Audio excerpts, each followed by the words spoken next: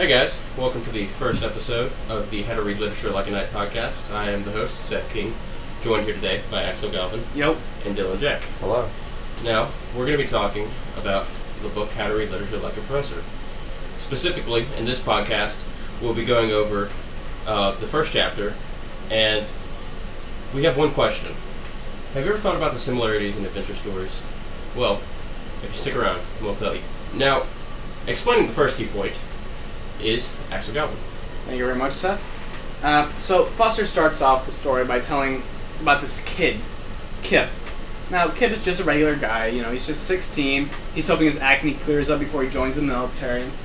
And his mom asks him to go to the store and pick up some bread.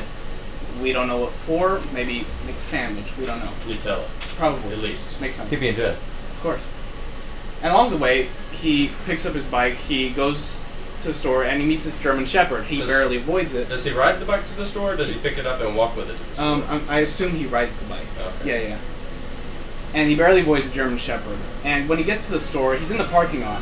And out front, he sees his rival, Tony Valhall, chilling in his sports car. Very fancy, very nice. What kind of sports car is it? It's a Barracuda, actually. Really? It's green and goes about approximately the speed of light. Dang. And in that is a car car. is also Karen. Now, Karen is Kip's crush. Oh and my God, The awkward Karen. thing Don't is... even get me Kip started. doesn't like, Karen doesn't like Kip. Yeah, Karen doesn't like Kip. Well, Karen Kip is. asked her out a few days before, and she said no.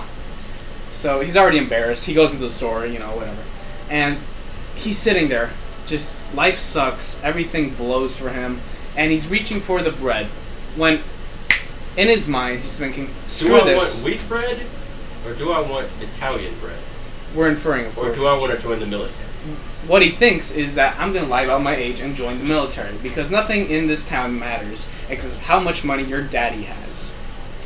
And here we're going to have a few quest things that pop up. We have our knight, Kip, a dangerous road, our German Shepherd. A holy grail, the bread he's asked to pick up. We have our dragon, the sports car. Very nice, very nice. Our evil knight, Tony.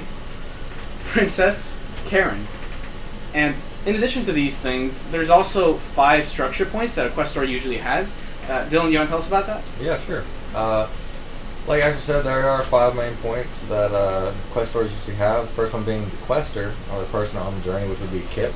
The place to go, which would be the grocery store to get the bread. A stated reason to go there, to go get the bread. The challenges that the quester faces while going there, which would be him running into the German Shepherd. And then the real reason the quester finds that they are there, which would be Kip wanting to join the military. The real reason to go there is probably the most important for most quest stories. Because it allows the character to, come into his shell, self-realization. Self-realization. Seth, you want to talk about our last key point? Okay, so basically, the book uses the example of the crying of Lot 49. Seeing as how no one's ever read that book, ever, we're going to be talking about Star Wars Episode 4, A New Hope. Woo! Now, our knight is Luke Skywalker. The Dangerous Road, there's many things that can be on it, such as the club where he went to and met Han Solo, Tusken Raiders, TIE Fighters, Stormtroopers, Garbage Monsters, Dylan's mom. Han shot first. The Holy Grail, which... Wait, did you say my mom? Yeah, you can obviously argue that Princess Leia is the Holy Grail, as well as, sneaking on and delivering the Death Star plans. I think the Death Star plans are more holy grail than Leia. Well, Yeah, I agree. Pretty cute, so, we'll yeah, argue. I won't argue. We'll agree to disagree. We'll shelf that She's one. dead. And that's Jesus. fair point, fair enough. And the dragon is the Death Star because it shoots lasers, and so do dragons. And the evil knight is Darth Vader because he's not a Jedi Knight, he's a Sith Lord, so the evil Lord.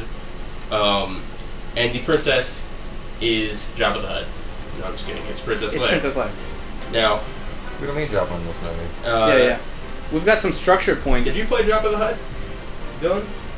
Thank Yeah. you, Seth. Now, speaking of Dylan, here to explain our second half of the final point, Jabba the Hutt himself. Well, thank you for that, Seth, you gargantuan man. I know, you know what to tell me. Yeah, Star Wars is the average quest story, so it also has the 5 main structure points, which I'll go into right now. The first main point being the quester, which would be Luke. He's just some unknown guy who we meet in the beginning of the story. We don't really know much about him. The place to go, which would be Alderaan to deliver the Death Star plans. Then they're like, whoa, Alderaan's gone, dude. It's Gandhi. Yeah.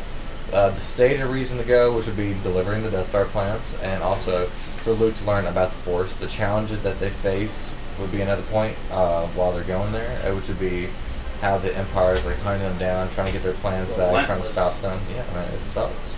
The real reason to go there, that the quester finds out, would be just Luke finding out that the Sith are trying to take over the galaxy. He needs to stop that. He needs to save the galaxy. Also rescuing Leia. He also loses his master Ben, so he now has to rely upon himself. Yeah. Actually, you gonna close this out? Yeah, for sure. For the most part, Star Wars fits pretty well into the quest story. Minor deviations, but it's a trilogy, so whatever. And I think it's more popular than Crying of Lot 49, which, as Seth, no one has read. Yep. And that about covers it for Chapter 1. Thank you for listening. Be sure to tune in for the next episode. Nice to eat with you, Acts of Communion. That will be hosted by Jessica, other Jessica, Thomas, 2. and Haley. Yeah.